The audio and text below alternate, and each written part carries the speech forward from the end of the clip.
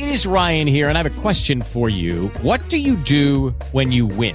Like, are you a fist pumper, a woohooer, a hand clapper, a high fiver? I kind of like the high five, but if you want to hone in on those winning moves, check out Chumba Casino. At ChumbaCasino.com, choose from hundreds of social casino-style games for your chance to redeem serious cash prizes. There are new game releases weekly, plus free daily bonuses. So don't wait. Start having the most fun ever at ChumbaCasino.com. No purchase necessary. VGW Group. Void where prohibited by law. See terms and conditions. 18+. Hey guys, it is Ryan. I'm not sure if you know this about me, but I'm a bit of a fun fanatic when I can. I like to work, but I like fun too. It's a thing. And now the truth is out there. I can tell you about my favorite place to have fun. Chumba Casino. They have hundreds of social casino style games to choose from with new games released each week. You can play for free anytime, anywhere. And each day brings a new chance to collect daily bonuses. So join me in the fun. Sign up now at ChumbaCasino.com. No purchase necessary. VGW Group. Void where prohibited by law. See terms and conditions. 18+. Hello and welcome. It is Eric Erickson here. It is my show across the nation.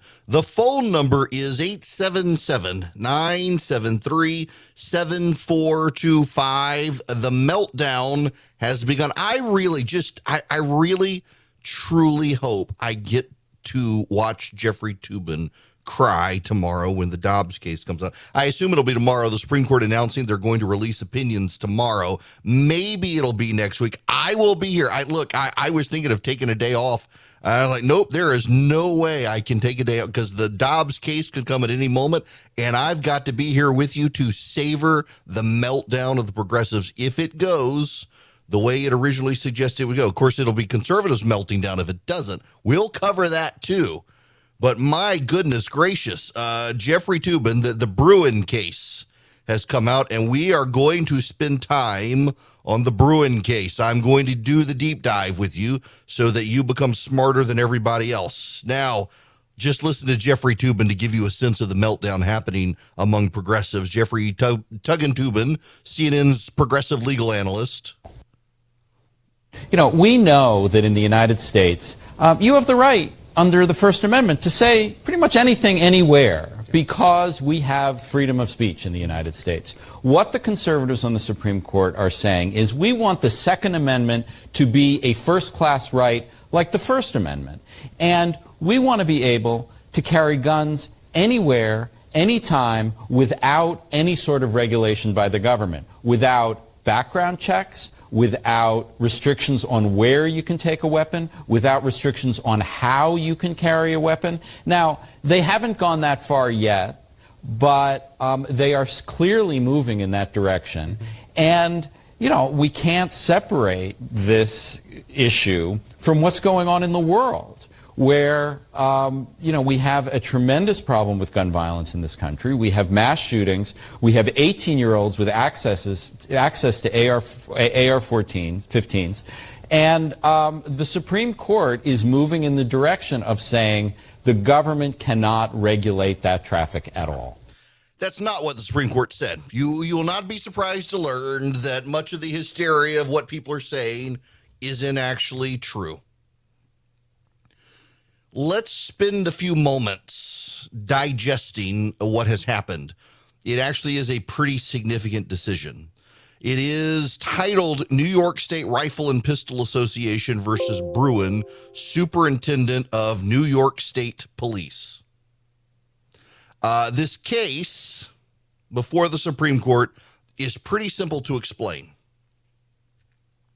In Bruen, two individuals, Brandon Koch and Robert Nash, they're New York residents. They applied for concealed carry permits to carry their guns in public for self-defense. New York and 6 other states have may issue licenses. That is, in most states, so 26 states have constitutional carry.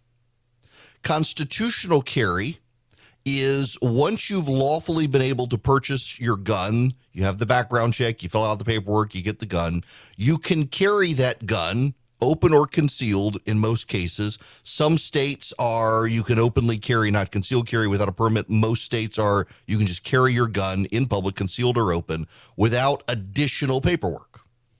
So That's 26 states. Now, I gotta do the math in my head here because I went to law school so I could avoid the math. So the other 17 states, so 26 states have constitutional carry. 17 states have, you gotta fill out a form and get your fingerprints. Some states also make you go through a gun safety class and learn gun laws. And then once you've gone through learned the gun laws, taken the gun safety class, gotten your fingerprints done, and in some cases a mental health check, then you can get your concealed carry permit. What 7 states do, including New York, California, Illinois, and a few others, they're all progressive states. What they do is have a may issue permit. And what that means is you have to go to court and say, please, sir, can I have a concealed carry permit? And the judge may give it to you, but doesn't have to give it to you. It's called subjective discretion. And conservatives don't like subjective discretion. You shouldn't be allowed to treat two law-abiding citizens differently just because you believe one guy's excuse and you don't like the other guy's excuse.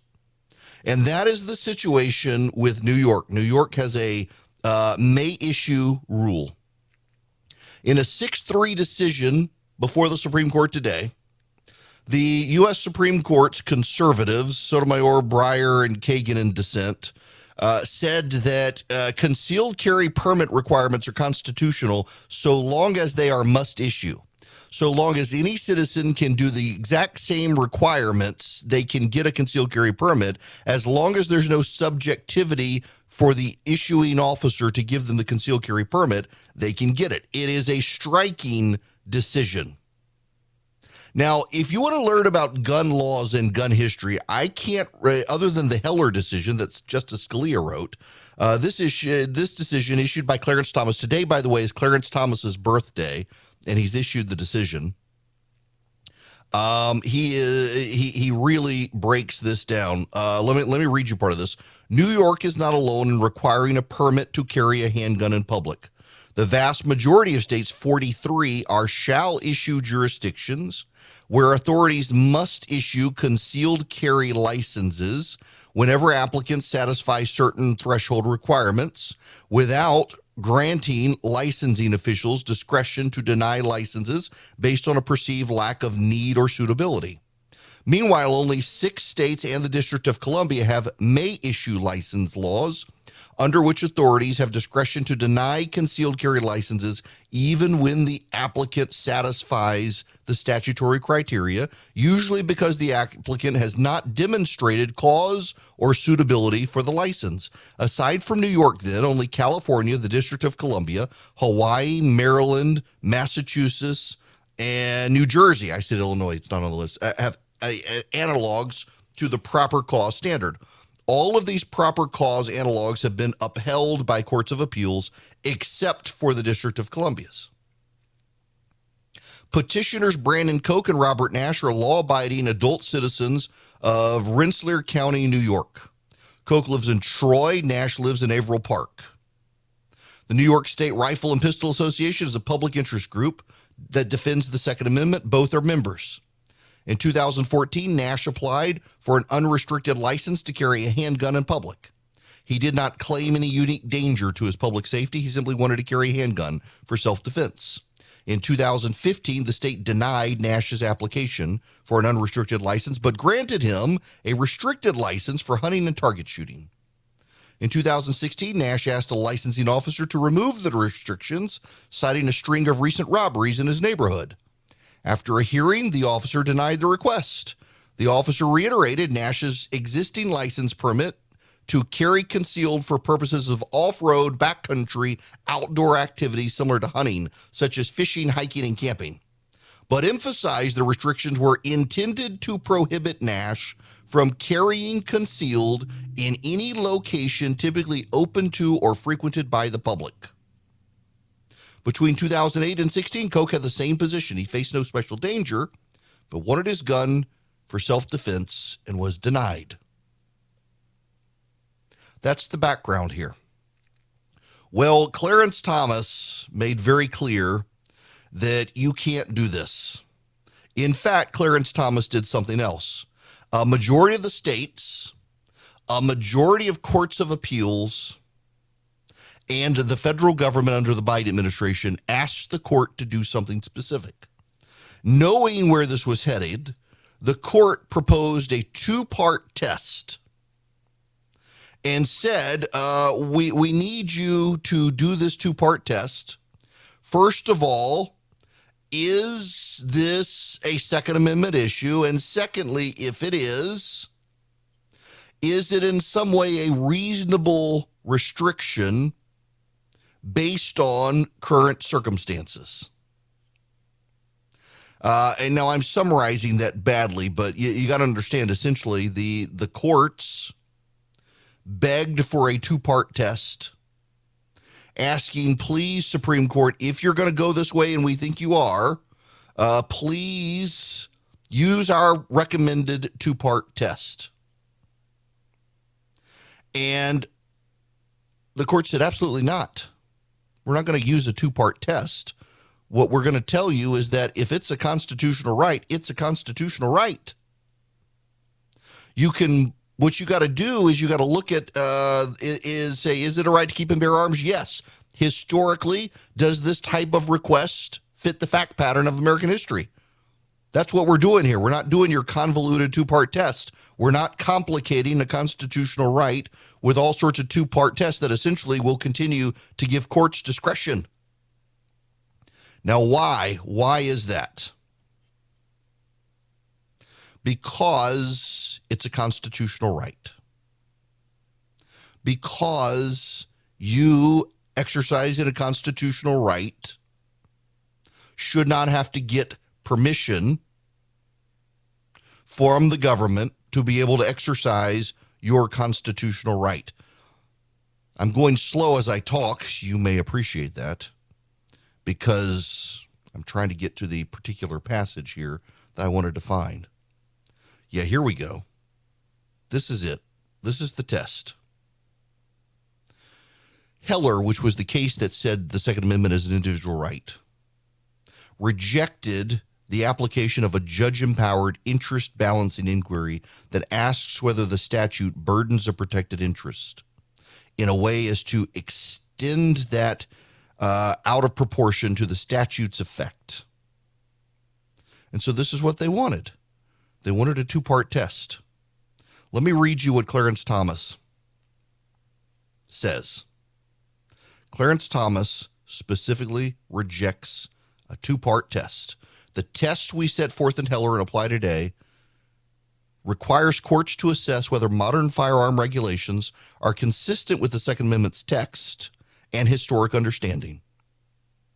That's it. No two-part test. Now, he points out, before you say, wait, historic understanding was muskets, he points out that as the Heller discussion and the right to keep and bear arms said, you've got to evolve to some degree the application. So, for example, putting a tracker on someone's car, that didn't exist when the Sixth Amendment was formed. The no unreasonable search and seizure constitutional amendment was formed. But you can say it's an unreasonable search and seizure to track someone to see their whereabouts, to figure out where they're going and the like, that's an invasion of privacy, even though those trackers didn't exist with the Sixth Amendment. So don't say, well, obviously, then we're stuck with muskets here, and that's what it means. No. It means weapons of war, and that's very interesting here, because what the Supreme Court is saying is this applies to weapons of war. More specifically, though, this case is about handguns, not rifles. And Justice Kavanaugh, in a concurrence, says that we're not throwing out. The Supreme Court is not, contrary to all the hype, contrary to all the fear and scenarios you may be hearing from people, the Supreme Court is not throwing out concealed carry requirements and laws. What the Supreme Court is doing, though, is saying there is history in this country for you, once you buy a gun, to have to get permission to carry it in public. But the history is do X, Y, and Z, and you can carry. The history is not do X, Y, and Z, then maybe we'll grant you permission. So what the court is saying is that historically in this country, you have the right to possess a gun. And historically in this country, you have the right to carry your gun in public, where the public congregates, outside of certain sensitive areas like courthouses, legislative assemblies, hospitals, and schools. And if that's the case, you cannot allow some busybody bureaucrat to deny you the right to keep your gun on you in public. You can't give a bureaucrat discretion here. You either must be allowed to carry it or not carry it. You can't tell the bureaucrats, y'all got to decide this based on your whims. That's what the court has done. It's a huge victory for the Second Amendment. And I got to tell you, Thomas pointed out, if you don't think there was a right to carry firearms in public, read the Dred Scott decision. Yeah, Thomas actually went there. He points out that Chief Justice Taney lamented, if black people become citizens, they'll be allowed to carry guns in public, and we can't let that happen. Clarence Thomas uses Taney's words against him to say even the Chief Justice before the Civil War thought we had a right to carry guns in public. He just didn't want black people to have that right, and that's why black people should have that right. Yes, Clarence Thomas went there and established that right today on his birthday. There are a lot of options out there. If you're a self-starter and you want to invest on your own, it can be really confusing. I'm delighted to tell you about SoFi because that's who I use, and now I've got them as an advertiser. If you're a SoFi user, you get all sorts of options, great research. You get the ability to invest in stocks, EFTs, crypto, plan out your retirement. More importantly, you got people you can call on. I mean, for example, I can use SoFi to buy stocks and EFTs and do the deep dive research if I need to and get complimentary financial planners ready to help answer questions. You can too, whether you're stuck on where to start or need help deciding what to do next. You can even save for retirement with traditional Roth and SEP IRAs. They have so many options. If you're into crypto, they've got 30 available coins: Bitcoin, Ethereum, Cardano, Solana, Dogecoin, and so much more. But more importantly, they've got the #1 ranked automated investment tool, their robo-advisor. It takes the stress out of building and managing a diversified portfolio without having to pay a bunch of experts to do it. I really like SoFi. Y'all, I've tried, you name it, and I probably tried it, and I settled on SoFi and think you will like it as well. Cut through the jargon, make investing easier with SoFi. Visit SoFi.com/Eric to learn how you can win up to $1,000 in stock when you open an account. That's SoFi.com/Eric. Brokerage and active investing products offered through SoFi Securities LLC, member FINRA SIPC. Okay, there is a real double standard happening right now. You probably have heard or seen, it's certainly been in various news outlets, that the Senate candidate down in Georgia, Herschel Walker, referenced 52 states, that we were a nation of 52 states instead of 50. The Huffington Post picked this up. It was on various news outlets as well. Progressives spreading it around the internet. Barack Obama thought there were 57 states. Barack Obama said there were 57 states. Now, there are 57 states and territories. 50 states, 7 territories. But Barack Obama said 57 states. They all gave Barack Obama a pass because Barack Obama was the right kind of black man, progressive. Herschel Walker would be a Republican in the United States Senate, so the very media outlets that were willing to give Barack Obama a pass are absolutely fundamentally unwilling to give Herschel Walker a pass. And that kind of indicates out there how much media bias there is. Now, listen, I'm on record saying I thought Walker was the most problematic of the candidates running in Georgia. I continue to think that. I continue to think he can win nonetheless. What I find interesting is that Dr. Oz in Pennsylvania, also the weakest candidate there, but Pennsylvania voters seem to have just lit their party on fire, or lit their party, just struck gasoline, poured gasoline, struck the match, and burned it all down. It's just bizarre. Dr. Oz is more unpopular in Pennsylvania than Kamala Harris, it looks like. And you know what? Ironically, he can still probably turn it around once Republicans come home to him. But, man, we may have lost the Pennsylvania seat in the Senate because those Republicans there nominated Oz. But I think Herschel Walker wins in Georgia. even with the issues that he is facing. He's still a good candidate. He's popular, and Raphael Warnock is Raphael Warnock. I'm a longtime customer of Boll & Branch. I love their sheets. I sleep very comfortably, very coolly underneath them. I don't like to get hot when I sleep. They're very, very breathable. They're very, very soft, and they get softer with every wash as well. Boll & Branch sheets, they're not just buttery, breathably, and possibly comfortable and softer with every wash. You don't even have to worry about the thread count there because they use the best threads possible, and you can tell by the quality of the sheets. I highly recommend you get some. My wife and I, she heard the ads on other shows. She doesn't listen to my podcast, and she wanted them. And then we got some, and we've fallen in love with them. We've got them on a lot of the beds in our house. They use the highest quality threads on earth for superior softness and a better night's sleep. They're so luxurious. They're beloved by 3 American presidents, and they got over 10,000 reviews, all of which are fantastic reviews. And right now you can get 15% off your first set of sheets when you use the promo code ERICK, E-R-I-C-K, at bollandbranch.com. That's Boll & Branch, B-O-L-L-A-N-D branch.com. The promo code is ERICK, E-R-I-C-K. Friends, welcome. It's Eric Erickson here. The phone number is 877-973-7425.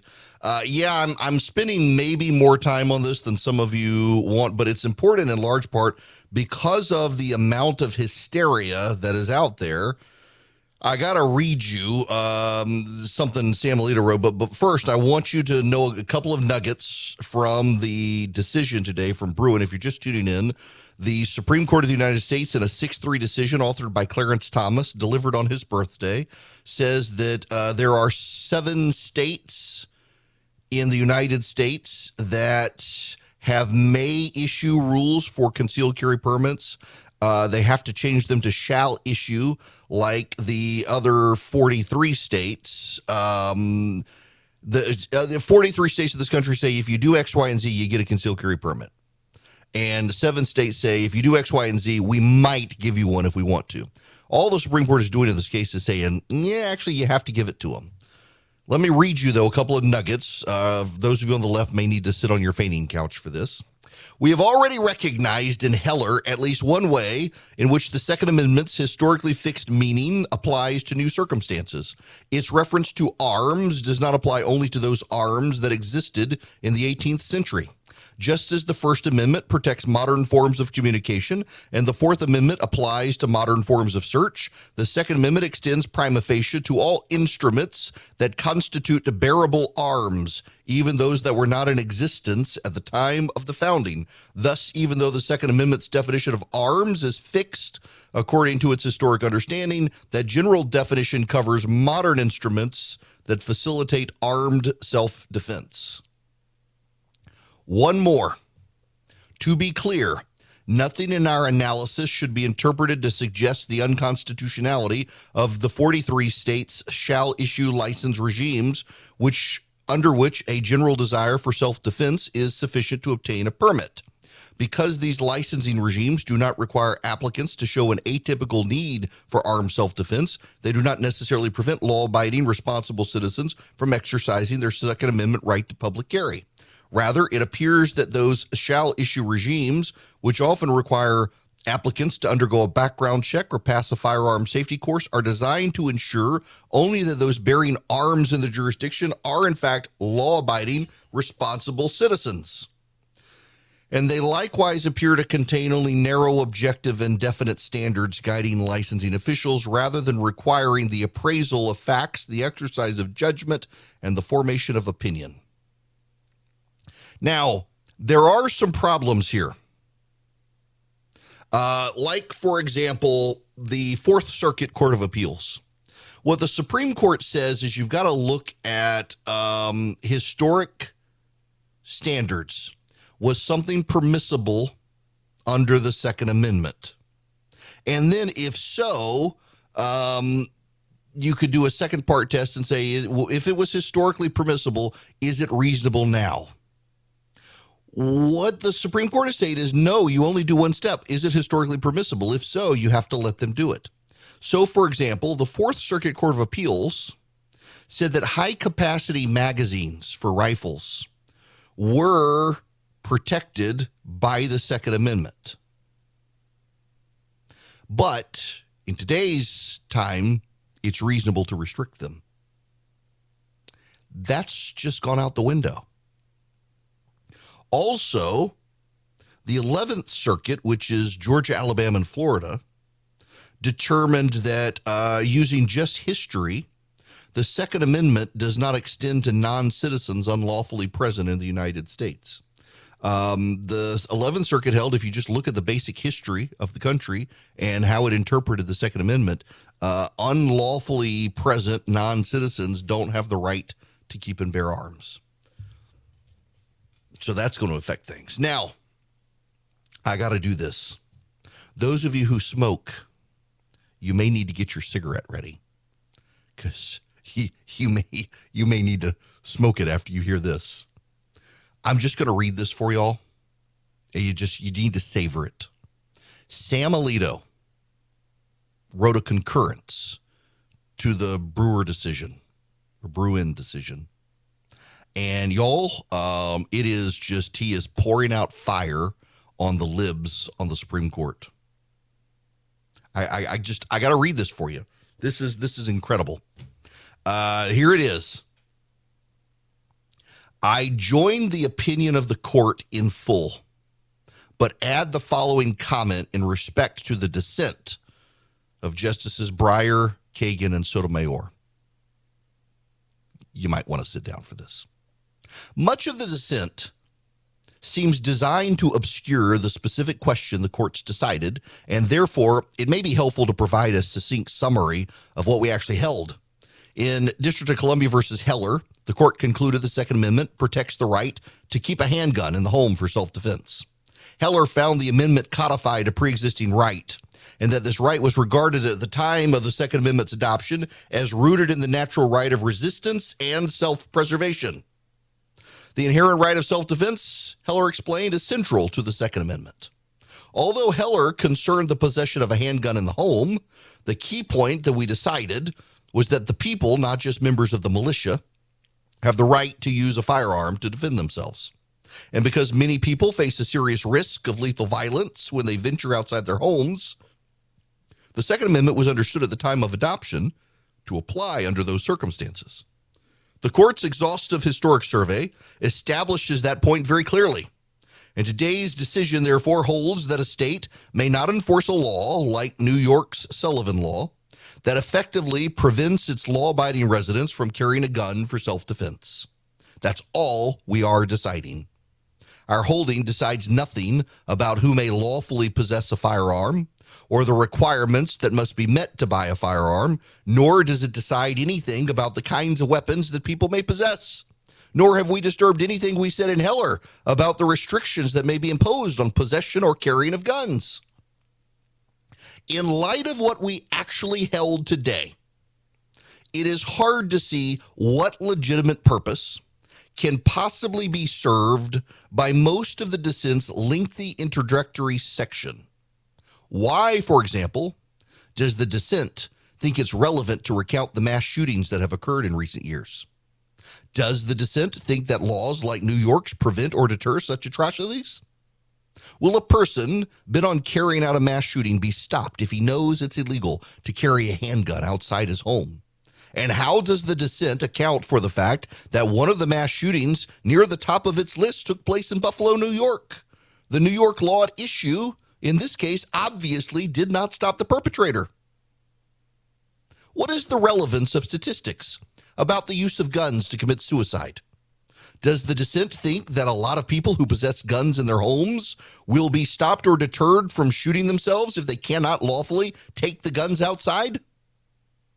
The dissent cites statistics about the use of guns in domestic disputes, but it does not explain why these statistics are relevant to the question presented in this case. How many of the cases involving the use of a gun in a domestic dispute occur outside the home, and how many are prevented by laws like New York's? The dissent cites statistics on children and adolescents killed by guns. But what does this have to do with the question of whether an adult who is licensed to possess a handgun may be prohibited from carrying it outside the home? Our decision as noted, does not expand the categories of people who may lawfully possess a gun, and federal law generally forbids the possession of a handgun by a person under the age of 18 and bars the sale of a handgun to anyone under the age of 21. The dissent cites the large number of guns in private hands, nearly 400 million.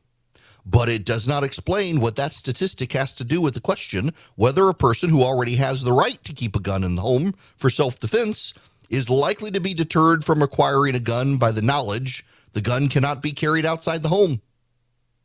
And while the dissent seemingly thinks the ubiquity of guns and our country's high level of gun violence provide reasons for sustaining the New York law, the dissent appears not to understand that it is these very facts that cause law-abiding citizens to feel the need to carry a gun for self-defense. No one apparently knows how many of the 400 million privately held guns are in the hands of criminals. But there can be little doubt that many muggers and rapists are armed and are undeterred by New York's existing law. Every year, the New York City Police Department confiscates thousands of guns, and it is fair to assume that the number of guns seized is a fraction of the total number held unlawfully. The police cannot disarm every person who acquires a gun for use in criminal activity, nor can they provide bodyguard protection for the state's nearly 20 million residents or the 8.8 million people who live in New York City alone. Some of these people live in high-crime neighborhoods. Some must traverse dark and dangerous streets in order to reach their homes after work or other evening activities. Some are members of groups whose members feel especially vulnerable.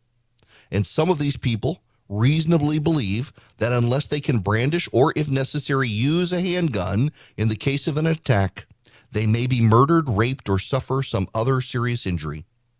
Ordinary citizens frequently use firearms to protect themselves from criminal attack. According to survey data, defensive firearm use occurs up to 2.5 million times per year. A Centers for Disease Control and Prevention report commissioned by former President Barack Obama reviewed the literature surrounding firearm use and noted that studies that directly assess the effect of actual defensive use of guns have found consistently lower injury rates among gun-using crime victims compared with victims who used other self-protective strategies. I need to read that to you again. A Centers for Disease Control and Prevention report commissioned by former President Barack Obama, reviewed the literature surrounding firearms use and noted that, quote, studies that directly assessed the effect of actual defensive use of guns have found consistently lower injury rates among gun-using crime victims compared with victims who used other self-protective strategies.